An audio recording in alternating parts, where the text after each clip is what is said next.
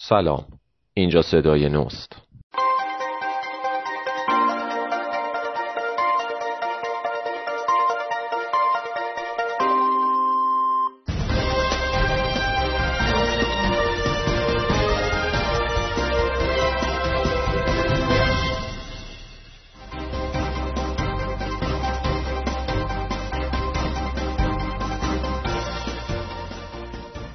ولی اینی که آلترناتیو داخلی یا خارجه هر دو مهمه. یه کاری هست نمیشه در خارج انجام داد. تدبیر میدانی رو، سامان دادن به اعتراضاتی که وجود داره رو نمیشه در خارج انجام داد. ولی یه کاری هست داخل نمیشه انجام داد که بسیار مهمه. الان من خدمت شما نشستم، با میلیون ها داریم صحبت میکنیم. We might as well keep it. And one of the reasons I want to keep it is because I want to be looking a little bit at Iran. All I want to do is be able to watch. We have an unbelievable and expensive military base built in Iraq.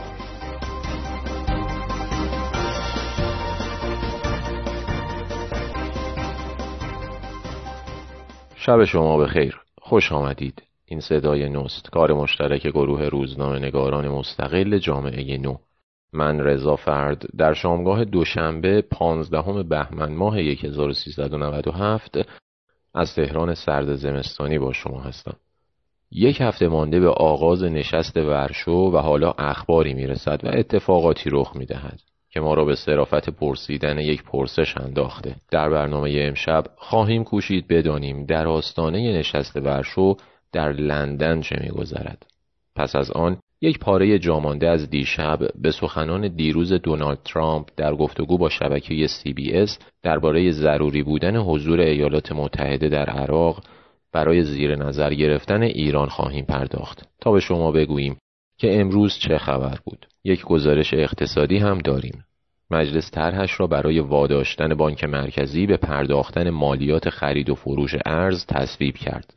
در برنامه امشب میپرسیم که آیا بانک مرکزی زیر بار اجرای طرح خواهد رفت و اگر برود این طرح چه تأثیری بر بازار ارز خواهد داشت؟ در دقایق پیش رو با صدای نو همراه باشید تا ببینیم که خبرها چه میگویند.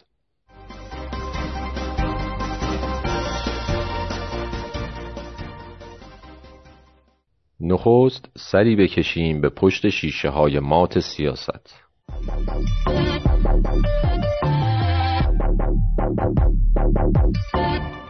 ولی اینی که آلترناتیو داخلی یا خارجه هر دو مهمه. یه کاری هست نمیشه در خارج انجام داد.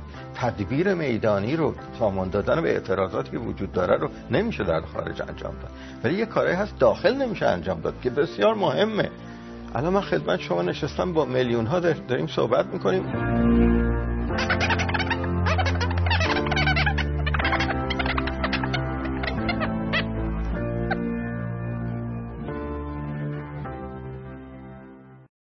هرچه به تاریخ 24 بهمن ماه که موعد آغاز نشست 2 روزه ورشو درباره مسائل امنیتی خاورمیانه و با محوریت ایران باشد نزدیکتر میشویم، اتفاقاتی میافتد و اخباری از گوشه و کنار میرسد که ظن پوششی بودن این برنامه را تقویت میکند و این گمان را پدید میآورد که هدف آن بیش از افزودن بر فشار بین المللی علیه جمهوری اسلامی و واداشتنش به عقب نشینی از مواضعش باشد و در واقع کوششی باشد برای قانع کردن کشورهای شرکت کننده و همراه کردنشان با برنامه‌ای که در جای دیگری دارد پیش می رود. پس اگر پیگیر اخبار ایرانیان خارج نشین مخالف جمهوری اسلامی بوده اید و سبب دیدارهای آنان را با سران کشورهای غربی نیافته اید، مثلا همین دیدار امروز یکیشان با وزیر خارجه آمریکا، یا اگر برنامه‌های چند شبکه خبری فارسی زبان خارجی را به تماشا نشسته اید و در آنها دقیق شده اید و متعجب شده اید از پرسش‌هایی که با پیش‌فرض‌های آغاز می‌شوند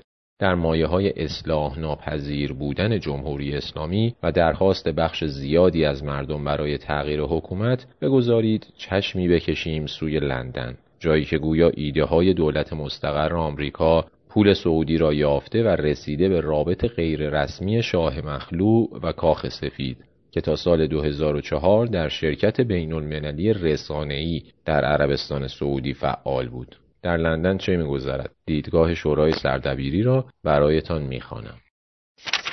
نشانه‌هایی در دست است که نشان می‌دهد برنامه لهستان بیشتر یک برنامه پوششی است و داستان واقعی در لندن جریان دارد.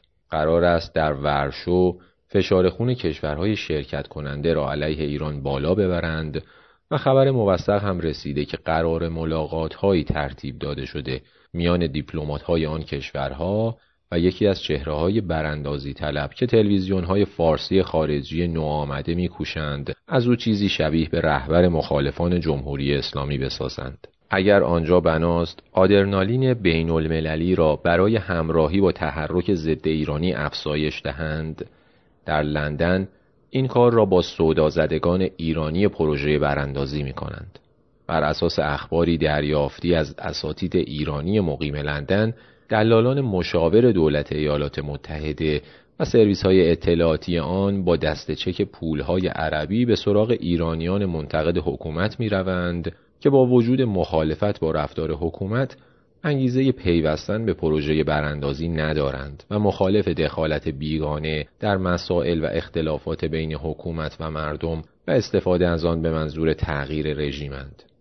اخباری موثق در دست است که شهریار آهی، یکی از این دلالان مشتاق کمک به برانداختن حکومت به دست ایالات متحده که اخیراً بسیار می‌کوشد در رسانه‌ها خود را غیر سلطنت طلب بنمایاند، تحرک وسیعی در این زمینه دارد. دیروز شبکه فارسی BBC نیز گفتگوی نیم ساعته‌ای با او داشت که سفارشی بودن آن برای اهل فن کاملا آشکار بود. هرچند مجری حداکثر تلاشش را برای حفظ حیثیت حرفه‌ایش به کار گرفت، باور به اتفاقی بودن همزمانی این گفتگو با تحرکات براندازانه لندن مشکل می نماید. شاید یک نشانه دیگر اوجگیری تحرک برای شکل دهی به تشکیلاتی حداقلی که در پروژه ایالات متحده نقش اپوزیسیون را بازی کند، کوشش گروهی در همان لندن است که چنان که پیداست معتقدند پروژه تغییر حکومت به کارگردانی و با پول بیگانه فاجعه بار خواهد بود. این گروه قرار است روز 21 بهمن ماه همایشی با نام انقلاب ایران در 40 سالگی برپا کنند. سخنران‌های همایش استادان دانشگاه و چهره‌های آشنایی اند که پیشتر هم هرچند از جانب اپوزیسیون جمهوری اسلامی به طعنه استمرار طلب خوانده شدند، همواره حکومت ایران را نصیحت دادند که راه اصلاح را باز بگذارد و جماعت را هم انذار دادند که کن فیکون کردن نهادها چه فاجعه ای را از پی خواهد آورد.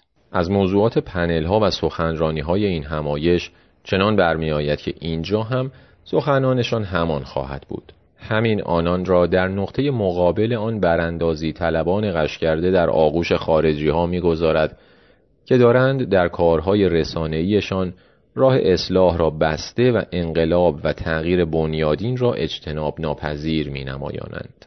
بعید نیست که تیم خانواده ترامپ، بولتون، پومپئو پروژه غیر ممکنی مثل تغییر حکومت ایران را با کمک ساده لوحان ایرانی ساکن خارج و پول اعراب برنامه درخشان و سهلی بپندارند. حکومت ایران نیز به این موضوع واقف است و اهمیتی نمی‌دهد و بیخیال است. اما این یک بیخیالی خطرناک است.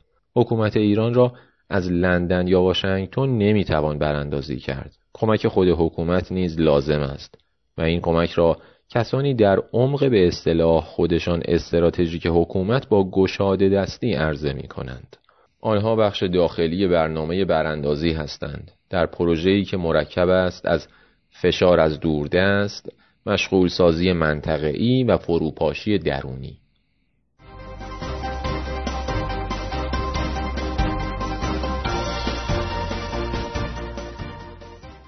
مرور خبر دیروزمان به سبب خطایی در مرحله مونتاژ جا افتاده بود. پوزش صمیمانه از شما.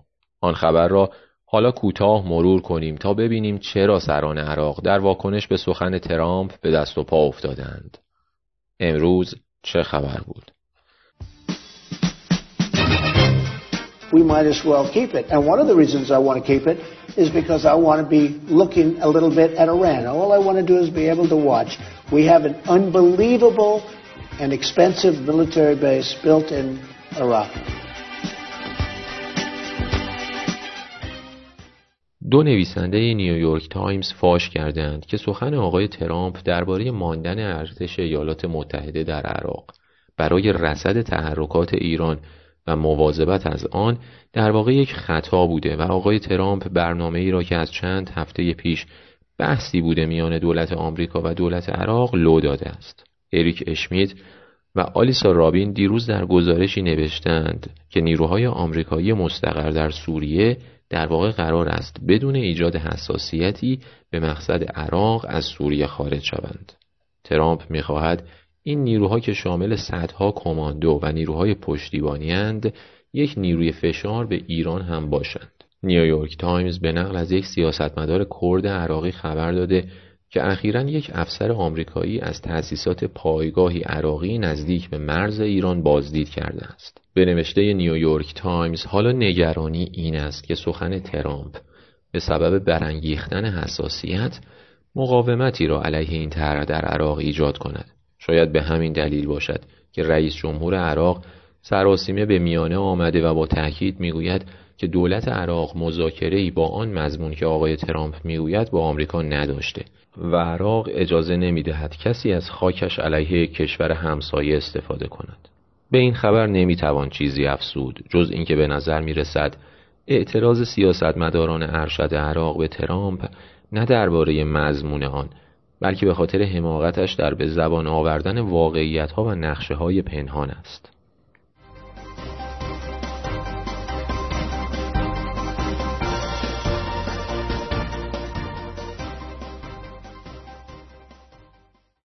حالا برسیم به گزارش اقتصادیمان. گویا مسابقه چاپ پول و تورم معطل افزایش مزدهای سال 98 نخواهد ماند و بناست زودتر از آنچه گمان میشد آغاز شود. امروز طرحی در مجلس بررسی شد که عبدالناصر همتی رئیس کل بانک مرکزی هفته پیش در مخالفت با آن گفته بود که اگر تصویب شود پایه پولی و نقدینگی در پایان سال 6 تا 7% بالا می رود و پول پرقدرت در اقتصاد ایران حداقل 9000 میلیارد تومان بیشتر می شود. سرنخ این طرح به پارسال و به زمان رفتن بودجه امسال به مجلس باز می گردد. به جایی که دولت درآمدی 10,000 میلیارد تومانی از تسعیر ارز، یعنی تبدیل کردن ارزش ارز به ریال و در واقع از گران شدن ارز در نسبت با بهای دولتی آن در نظر گرفته بود. کمیسیون برنامه و بودجه مجلس این بند را از لایحه بودجه حذف کرد ولی به جایش بندی گذاشت تا اگر نرخ ارز نسبت به نرخ محاسبه شده در بودجه بیشتر شد ما به تفاوت نرخ ارز بازار و نرخ دولتی پیش بینی شده در بودجه درآمد بانک مرکزی به شمار آید و این درآمد هم بنا به قانون مقررات مالی دولت مشمول پرداخت سود علی الحساب و البته مالیات بر اساس ترتیبات ماده 4 آن قانون شود. خب این طرح یک فوریتی که اصلاحیه این بند بود امروز تصویب شد و این یعنی اگر شورای نگهبان هم تاییدش کند بنابر آن بانک مرکزی باید علی الحساب سود و مالیات خرید و فروش ارز را بپردازد. رئیس کل بانک مرکزی گفته بود که مجلس سود بانک مرکزی را از خرید و فروش ارز 18600 میلیارد تومان تخمین زده و حالا مالیاتش را می‌خواهد. در حالی که عملکرد ارزی بانک مرکزی تاکنون حدود 2400 میلیارد تومان منفی بوده. اگر چنین باشد معنای الزام بانک مرکزی به پرداخت آنچه مجلس از آن می‌خواهد چیزی جز چاپ پول و افزایش تورم نخواهد بود.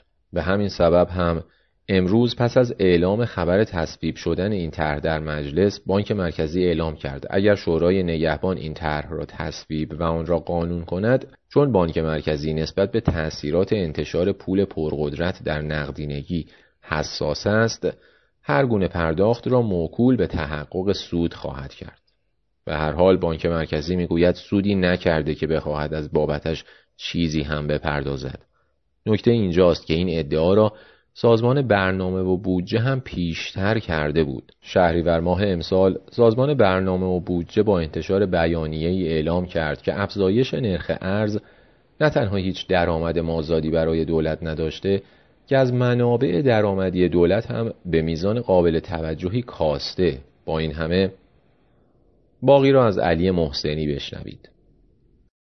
امروز برخی رسانه ها اینطور منتشر کردن که در حقیقت تصویب این طرح به دنبال تلاش سازمان برنامه و بودجه صورت گرفته که خب این به نظر میرسه که ما با این اگر بخوایم این رو صحیح بپنداریم دو تا استنباط میتونیم از این ماجرا داشته باشیم. یکی این که بودجه کشور کسری قابل توجهی داره که به سازمان برنامه ناچار شده که منابعی رو برای این کسری تامین بکنه که خب به تصویب این طرح منجر شده.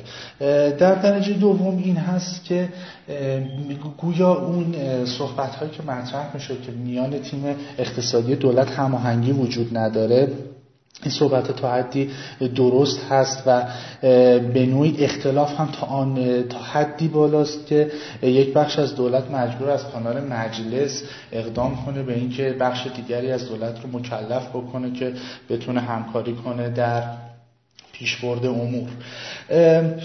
اما برخی گمان زنی ها حالا آغاز شده که آیا بانک مرکزی زیر بار این طرح خواهد رفت یا نه.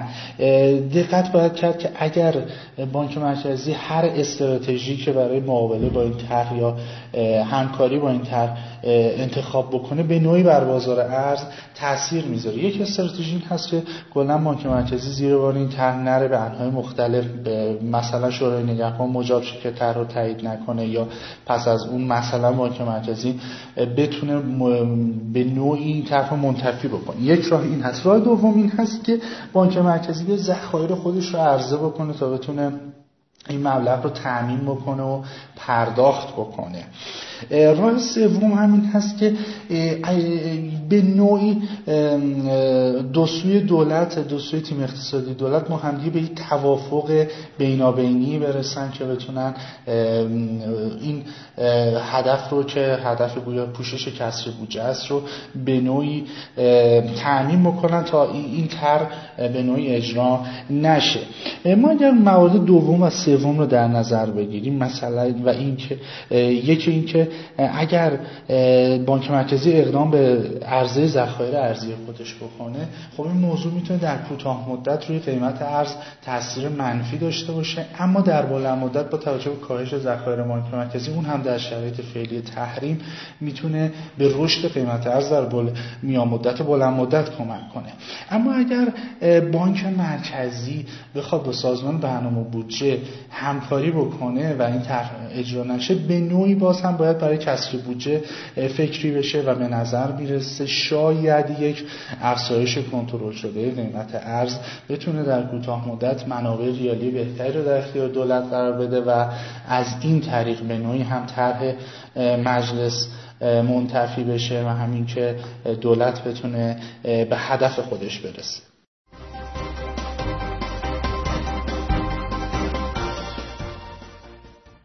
فراموش نکنید که می توانید با آیدی الو صدا از طریق کانال تلگرامی جامعه نو پیوسته با ما در ارتباط باشید. نقدهایتان به صدای نو را با ما در میان بگذارید و البته با پیام صوتی از آنچه این روزها پیرامون شما می‌گذرد بگویید تا در برنامه پخش شود.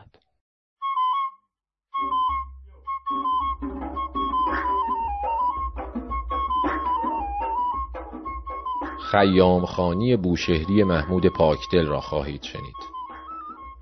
شب آرامی داشته باشید. خدا نگهدار.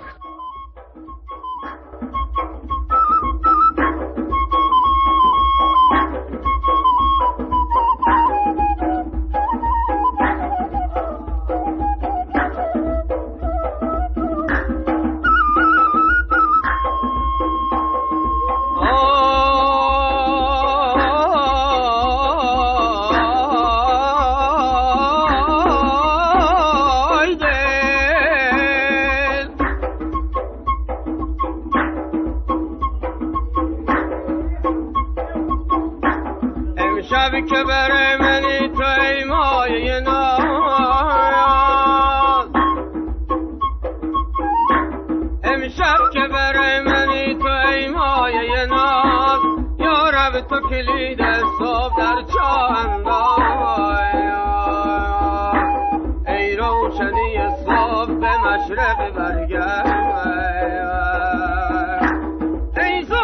شب با من بیچاره بسار